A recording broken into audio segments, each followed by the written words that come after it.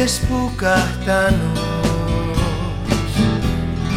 Uskoin jo hetken, se on nukahtanut. Mutta on ollut vain niin kauan, niin hiljaa, huomaamaton, sulautunut, tapettiin.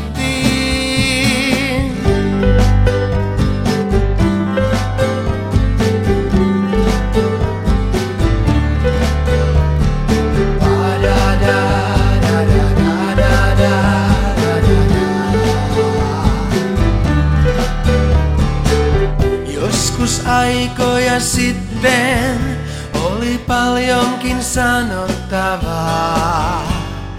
Mietteitä, mielipiteitä, painavaa asiaa.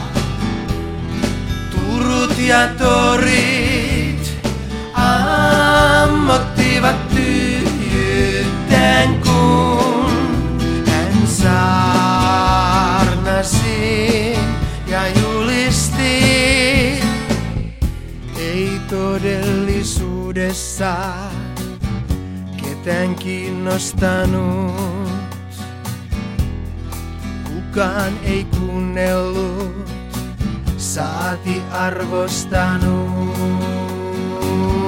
Ehkä kaikki nämä vuodet onkin viisaasti